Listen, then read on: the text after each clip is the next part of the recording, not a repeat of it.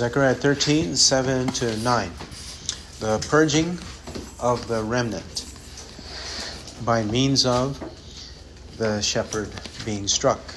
13:7. Awake, O sword, against my shepherd, and against the man my associate, declares the Lord of hosts. Strike the shepherd, that the sheep may be scattered, and I will turn my hand against the little ones. And it will come about in all the land, declares the Lord, that two parts in it will be cut off and perish, but the third will be left in it. And I will bring the third part through the fire, refine them as silver is refined, and test them as gold is tested. They will call on my name, and I will answer them. I will say, they are my people. And they will say, the Lord is my God. Amen. The prophets, as they typically do, they alternate between blessings and cursings. They alternate between oracles that are addressed to the righteous, the elect, the believers, and then those that are in reference to the reprobate and the wicked.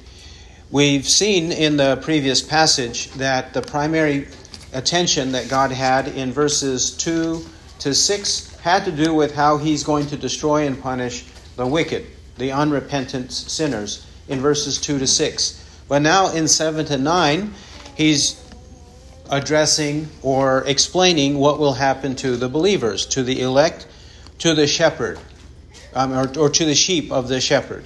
That's in verses 7 to 9. In verse 7, we have a prophecy that the great shepherd, the good shepherd, will be struck down and the sheep will be scattered. And then in verse 8, we have an explanation of the remnant. The Bible describes the remnant or the few who believe by different analogies and illustrations. And in verse 8, the remnant is explained as the third part, the 1/3 that remains. And this remnant, according to verse 9, will be tested by fire, because their faith has to be tested by the fire of affliction, in the furnace of affliction. Verse 9. But ultimately, they will persevere, and they will call on the name of the Lord from beginning to end. God will answer their prayers. God will be their God, and we will be his people. This is what Zechariah prophesies here in verses 7 to 9. Back to verse 7. God the Father is the speaker. He has to be the speaker because he is saying that it is my shepherd, my associate. My shepherd, my associate. And even the NASB understands that God has to be the speaker because of the uppercase M of my shepherd and my associate. So it is God the Father who is the speaker in verse 7 and following. But then we should also note that verse 7 is one of the many explicit Christological or messianic passages of the Old Testament. One of the most explicit Christological prophecies of the Old Testament. And even the NASB. We make note of the translators of the NASB. They capitalize the S of shepherd in verse 7. They capitalize the A of associate. And also the S of shepherd again, twice in verse 7. This means that if the M of my is capitalized, and the S and the A are capitalized of shepherd and associate, then we have deity. We have deity because the NASB puts in uppercase letters those references, whether nouns or pronouns, in reference to deity. That is Father, Son, Holy Spirit. Not to false gods, but to the true God. Father, Son, and Holy Spirit.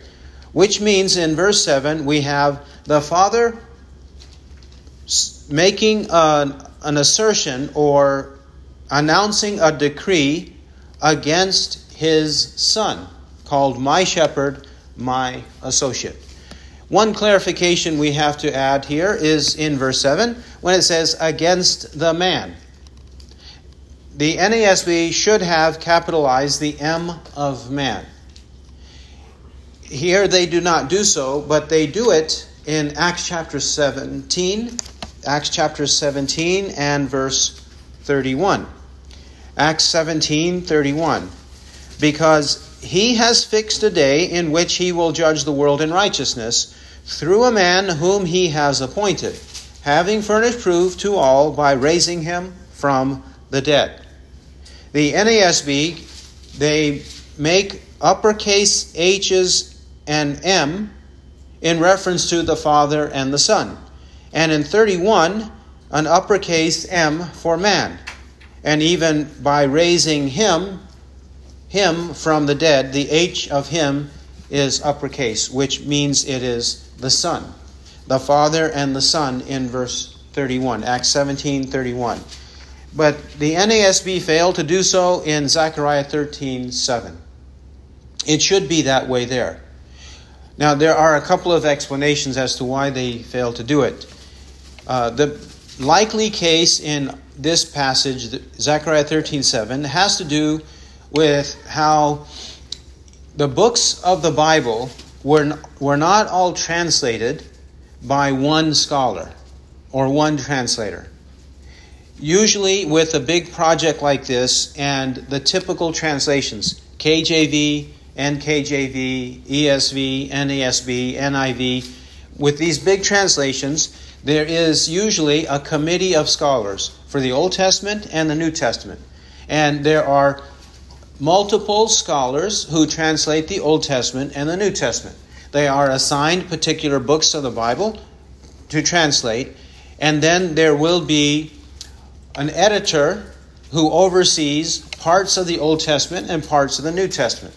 And then a final editor who oversees the whole project. If the editors miss inconsistencies, then they get printed, like in our Bible. But if the editors catch the inconsistencies and make it uniform, make it the same everywhere, then these inconsistencies would be eliminated. This is likely the reason, because the translator of 13:7 did capitalize S and A of shepherd and associate. He should have done so for the M of man, like Acts 17:31. Okay, having established that we have the Father and the Son here in verse 7, the Father says, "Awake, O sword, against my shepherd." Why should the sword awake? As though the sword was a person. And God is awakening a person in order to use the sword against his shepherd. Well, the Bible often personifies inanimate objects. The Bible often personifies inanimate objects. Such as in Judges chapter 9, one of the sons of Gideon, the one that remained, he spoke a parable, and in his parable, he had the trees as speakers. He makes the olive tree a speaker, and he makes the bramble a speaker. He makes the vine a speaker, and as though they are persons with wills and minds talking to each other and contemplating what to do. And that's all that's happening here with God. In terms of the personification, that's what he's doing. But also, it's a personification in that God is the one sovereignly in control of what wicked men do with their swords. Because it is a wicked man or a group of wicked men who will wield the sword against Christ. They will wield the sword to arrest him. They will wield it to pierce his side.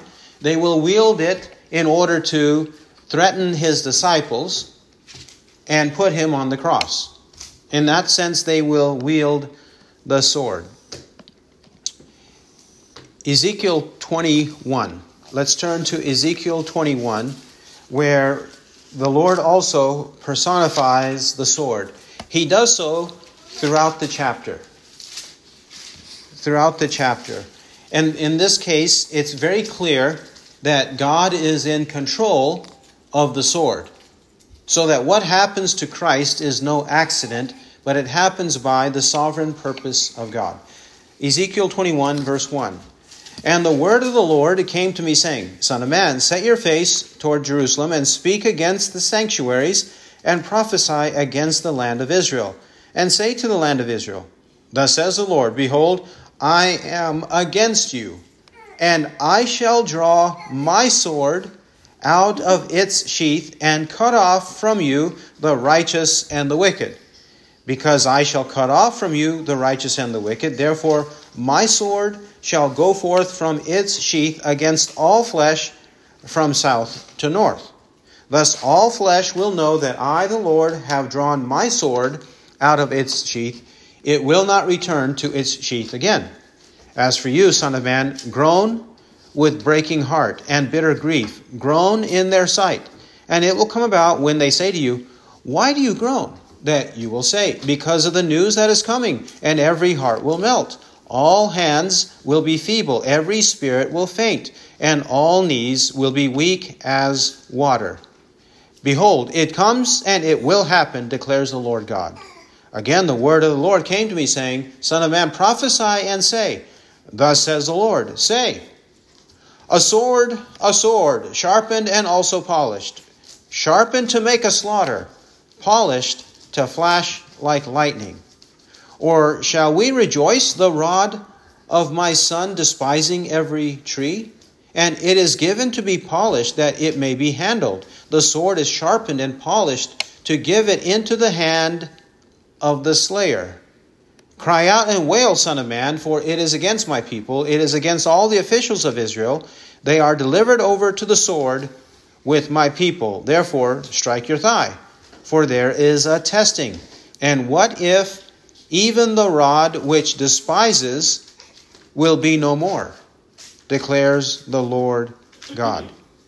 And this analogy and this use of the sword, it continues until the end of the chapter, where God is using the sword in a picturesque way, illustrating the fact that he's in control of it. It's actually his sword, even if it is used by wicked men. For example, in verse 19, it will be used by the king of Babylon. As for you, son of man, make 2 ways for the sword of the king of Babylon to come. Both of them will go out of one land, and make a signpost. Make it at the head of the way to the city, and so forth. God puts his sword into the hand of the king of Babylon so that he wields it and uses it to kill people and threaten people. This is the way he's speaking in Zechariah 13:7. How do we know that he's speaking this way? Acts chapter 4. Acts chapter 4, verse 23. Acts chapter 4, and we'll read 23 to 28.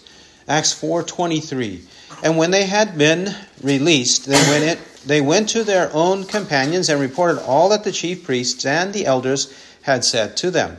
And when they heard this, they lifted their voices to God with one accord and said, O Lord, it is you who made the heaven and the earth and the sea and all that is in them, who by the Holy Spirit, through the mouth of our father David, your servant, said, Why did the Gentiles rage and the peoples devise futile things? The kings of the earth took their stand, and the rulers were gathered together against the Lord and against his Christ. For truly in this city there were gathered together against your holy servant Jesus, whom you anointed, both Herod and Pontius Pilate, along with the Gentiles and the peoples of Israel, to do whatever your hand and your purpose predestined to occur. After quoting from Psalm 2, these disciples in verse 27, they say that this was all ordained, all according to God's purpose and predestination, according to his hand, his powerful hand, to put into the hand of Herod, Pilate, the Gentiles, and the peoples of Israel to crucify Christ, to use the sword and the power of execution by crucifixion to kill Christ. This is also Isaiah 53:10. The Lord was pleased to crush him, putting him to grief. The Lord, the Father, was pleased to crush the Son, putting him to grief. How so? By means of the wicked. And it is God who aroused or awakened the sword at the right time. He predicted that there would be such redemption in Genesis 3:15. To destroy the works of the devil in Genesis 3:15 and 1 John 3:8. But in due time, God sent forth his Son, born of a woman, born under the law, to redeem those who were under the law. That's Galatians 4:4. At the right time. And so God awakened this sword to act against his Son at the right time. We see here it says, against my shepherd. He is God's shepherd because he is the supreme shepherd. He is the good shepherd. Psalm 23:1, John 10:10 to 18. He is the supreme and good shepherd because he is the shepherd of God. Christ being called shepherd, it first occurs actually in the book of Genesis. Genesis chapter 48, 15 and 16, where Jacob calls Christ a shepherd. We're speaking of Jacob, who is blessing Joseph and Joseph's sons, and he recollects what God did in his life. 48:15, and he blessed Joseph and said, "May the God before whom my fathers Abraham and Isaac walked, may the God who has been my shepherd all my life to this day, may the angel who has redeemed me from all evil bless the lads, and may my name live on in them, and the names of my fathers Abraham and Isaac, and may they grow into a multitude in the midst of the earth." Jacob calls on God. That's clear in verse 15, twice. He calls on God. But then in 16, he's still referring to God, but he calls God his angel. May the angel who has redeemed me from all evil bless the lads, the two sons of Joseph. These words are interchangeably used, which means that he must be referring to Christ, who is the angel or messenger of the Lord in the Old Testament. Then chapter 49, 24. 49, Genesis 49:24. But his bow remained firm, and his arms were agile, from the hands of the mighty one of Jacob. From there is the shepherd, the stone of Israel. From the hands of the mighty one of Jacob. From there is the shepherd, the stone of Israel. Both shepherd and stone are uppercase in the NASB, showing that they believe this is messianic, Christological. Christ is this shepherd. Further, he's not only the shepherd of the sheep, which analogy will continue in this passage in the last part of verse 7. But he's also called the man. He has these three names or titles here: shepherd and man. He's not a man yet, but he will become a man. Yes, in a few occasions in the Old Testament, when he appeared in the pre-incarnate Christ, when he appeared in the form of a man. That happened a few times. But he did not actually become a man until Matthew chapter 1, verses 18 to 25, until he was born of Mary. He did not actually become a man. But he's no ordinary man, because Matthew 1:18-25 describes him, and also Luke chapters 1 and 2 describe him as born of a virgin. Therefore, a sinless man with no original sin and no actual sin, according to Hebrews 4:15. This is the perfect man. He was not a man before this prophecy and before the incarnation, but he is called a man because this is a prophecy of what will happen. Just as strike the shepherd that the sheep may be scattered did not yet happen either. But now that he has become a man in his incarnation, he still has a human nature. The Son, being deity, always possessed and retained his deity.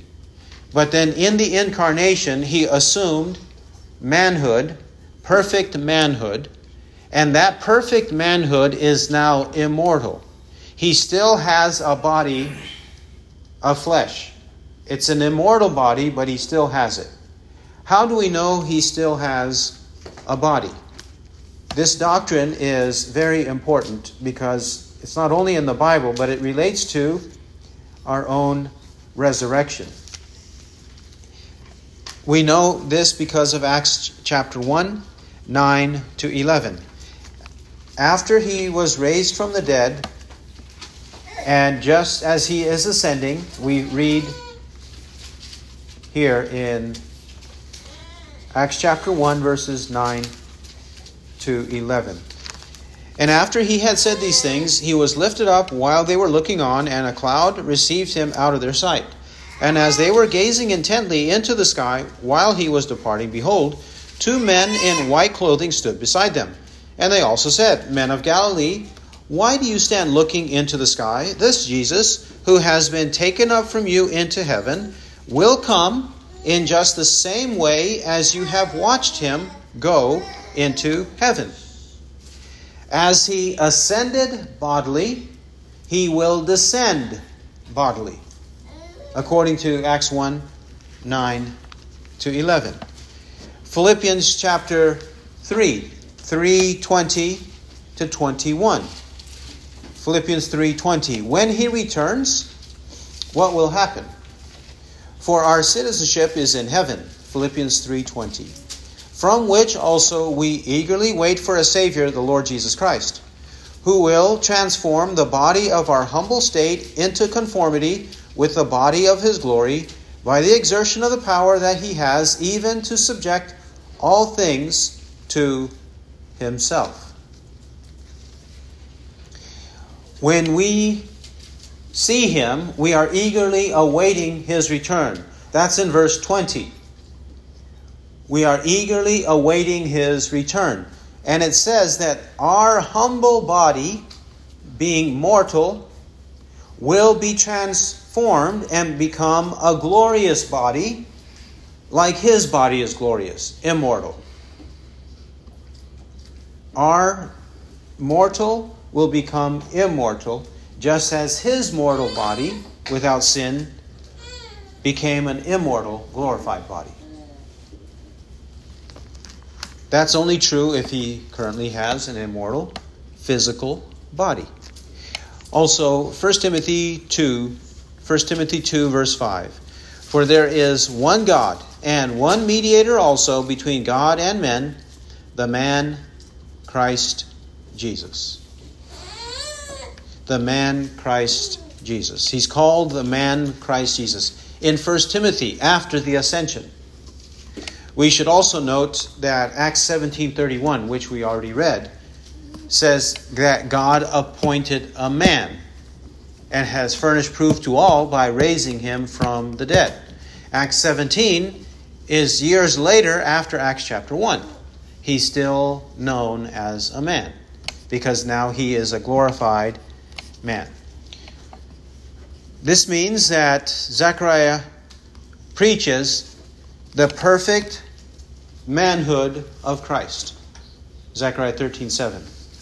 We know he's speaking of that because he will be dying for our sins, according to what we saw in chapter 12, verse 10.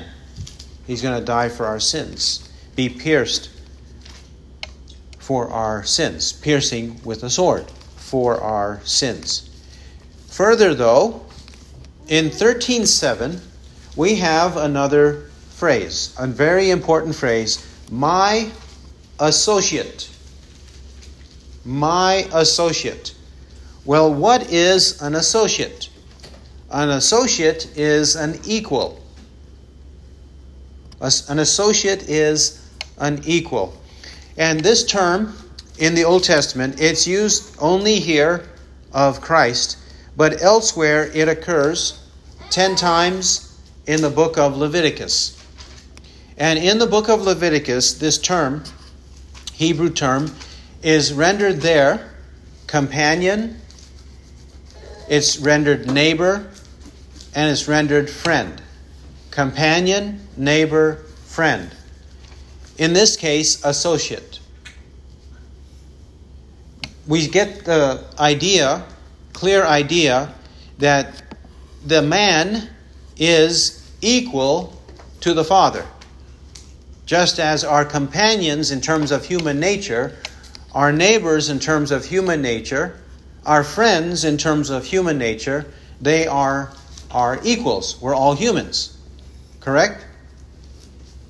So in this case, 13:7, God has an equal. God has a friend, a companion, a neighbor, or here, associate. Who could that be? It's not the angels. It's not a single angel. It's not the angels. It's not a single angel. It's not another God, because there is only one God. Correct? There is only one God. So this must be a reference to the Son of God, who has deity.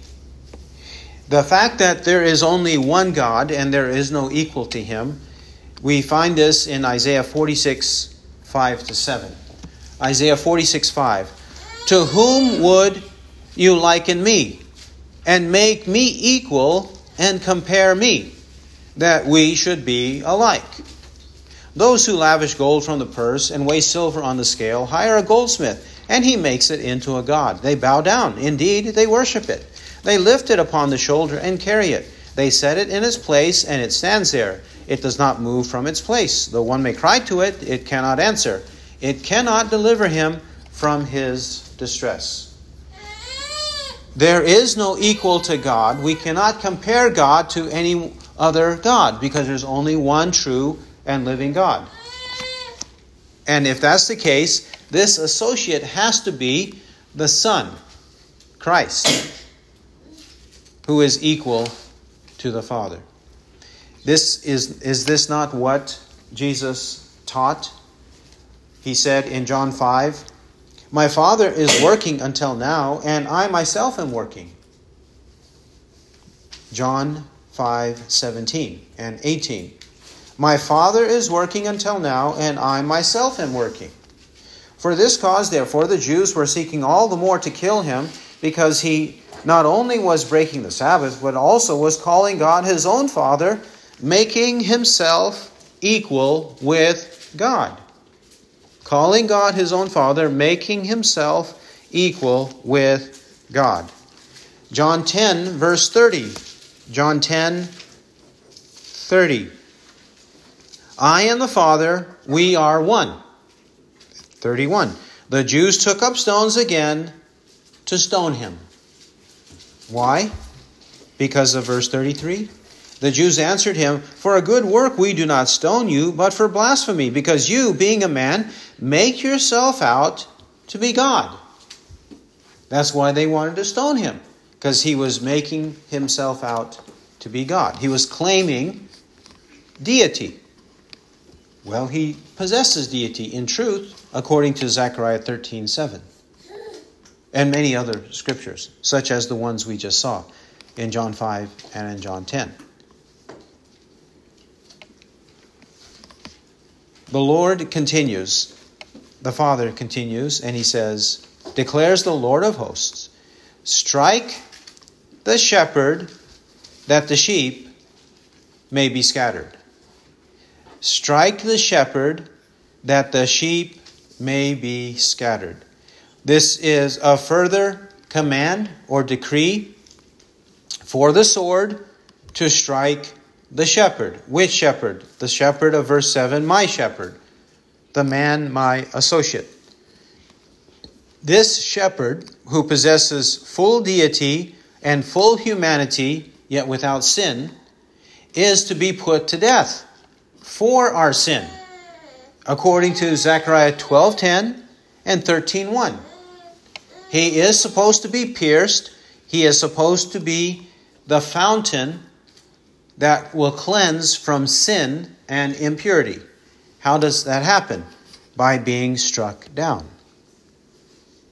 This is clearly quoted in Matthew 26:31 and also in Mark. Let's first see Matthew 26 and verse 31, where the apostle quotes Christ, and Christ is referring to our verse, Zechariah 13:7.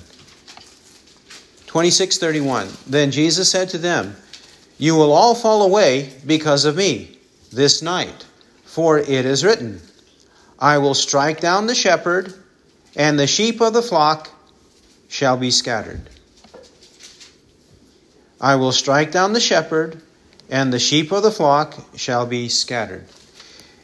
When it says, I will strike down the shepherd, this is actually a conflation in the sense that it's the Father who says, "Awake, O sword, against my shepherd." It is the Father who says, "Strike the shepherd." And it is the Father who says, "And I will turn my hand against the little ones." So it's the Father ultimately who's in charge and who's in control of the crucifixion of Christ. Not the wicked men, but God the Father. And we know in this passage, in Matthew 26:35, it says, Peter said to him, "Even if I must die with you, I will not deny you." All the disciples said the same thing too. But then once he was arrested, Matthew 26:56. Matthew 26:56. But all this has taken place that the scriptures of the prophets may be fulfilled. Then all the disciples left him and fled. They all left him and fled. The same is recounted in the book of Mark. Mark 14:27. Mark 14:27 to 31. And Jesus said to them, "You will all fall away because it is written, I will strike down the shepherd, and the sheep shall be scattered. But after I have been raised, I will go before you to Galilee." But Peter said to him, "Even though all may fall away, yet I will not."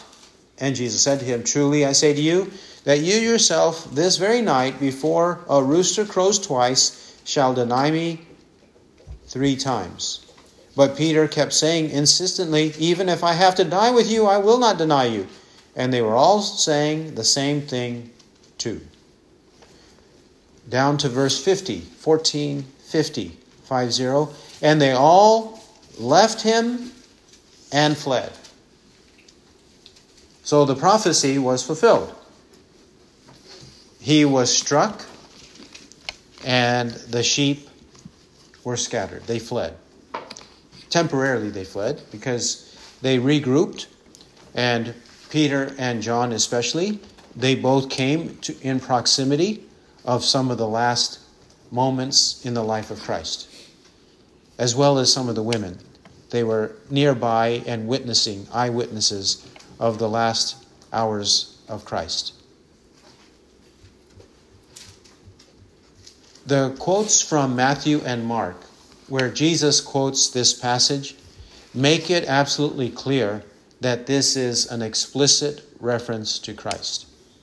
This verse has to be an explicit reference, prophecy of Christ, 500 years before it actually happened. Further, it's saying in verse 7, and I will turn my hand against the little ones. It is God's hand turning against the little ones. God's hand.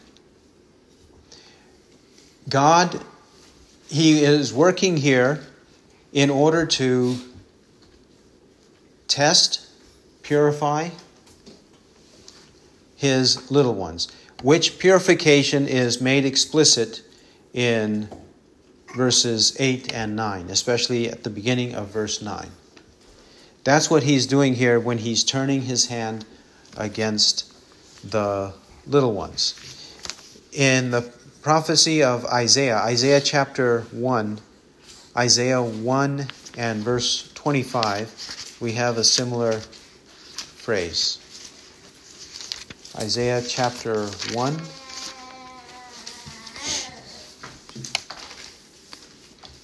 Let's actually read from 24 to 26. Isaiah 1:24. Therefore, the Lord God of hosts, the mighty one of Israel, declares, I will be relieved of my adversaries and avenge myself on my foes. I will also turn my hand against you and will smelt away your dross as with lye and will remove all your alloy. Then I will restore your judges as at the first and your counselors as at the beginning. After that, you will be called the city of righteousness, a faithful city. God is going to punish his adversaries, but he's also going to purge them or cleanse them. He's going to put them through fire, and he's going to use soap on them or lye. Lye is the essential ingredient of soap. And this is how God is turning against the people. He's turning against them in that he's fighting against their flesh to cleanse them of their fleshly remnants. Then they will be called a city of righteousness, a faithful city. That's similar to what Zechariah is preaching here. We also note that the disciples are called the little ones. The disciples are called the little ones. Matthew 18. This phrase is from this passage and picked up by Christ in Matthew 18. Shall we read 1 to 6? Matthew 18, 1 to 6. At that time the disciples came to Jesus, saying, Who then is the greatest in the kingdom of heaven? And he called a child to himself and stood him in their midst and said, Truly I say to you, unless you are converted and become like children, you shall not enter the kingdom of heaven. But whoever then humbles himself as this child, he is the greatest in the kingdom of heaven. And whoever receives one such child in my name receives me. But whoever causes one of these little ones who believe in me to stumble, it is better for him that a heavy millstone be hung around his neck, and that he be drowned in the depth of the sea. The disciples, like a child, they are called little ones. Little ones who believe in me. Verse 6. Little ones who believe in me. He's not talking about infants. He's talking about men or people who are humble like a little child. Humble and helpless like a little child. 18:10. See that you do not despise one of these little ones, for I say to you that their angels in heaven continually behold the face of my Father who is in heaven. And also 18:14. Thus it is not the will of your Father who is in heaven that one of these little ones perish. Which is a promise that even though the little ones are purged or purified by the trials and temptations of the earth, they will never perish. As even Zechariah is saying by verses 8 and 9, a third part will be left, and the third part will be refined as gold and silver is refined. But the pure part of the gold and silver, it's not thrown away. It doesn't perish. Only the dross or alloy, that is thrown away, but not the pure silver and pure gold. And then we also find in the book of Luke, chapter 12:32, where Christ speaks, he says, "Do not be afraid, little flock, for your Father has chosen gladly to give you the kingdom." He calls the flock a little flock. And this little in reference to them being the remnant.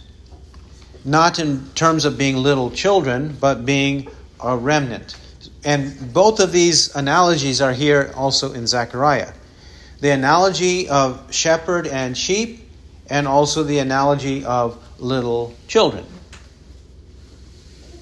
In those ways, Zechariah speaks. And in those ways, often the Bible will use two or more metaphors in a given passage. Okay, a clear messianic prophecy in Zechariah 13:7. God the Father and Son. The Son is a shepherd. He's a perfect man. He also has a divine nature equal with the Father. The sovereign God is ultimately in control. Not wicked men, not even righteous men, but only God the Father, or ultimately God the Father. He is the one guiding and making sure these things happen. And all for our salvation and sanctification. The striking down of the shepherd has to be because of him being pierced, Zechariah 12:10, and him being a fountain for cleansing of sin and impurities, Zechariah 13:1. But then after he is struck down and the sheep are scattered, then the sheep, the little ones, must be a part of the remnant, verses 8 and 9. And that remnant will be purified. It will be further cleansed in sanctification through trials, tribulations, persecutions. He who has ears to hear, let him hear what the Spirit says. Amen.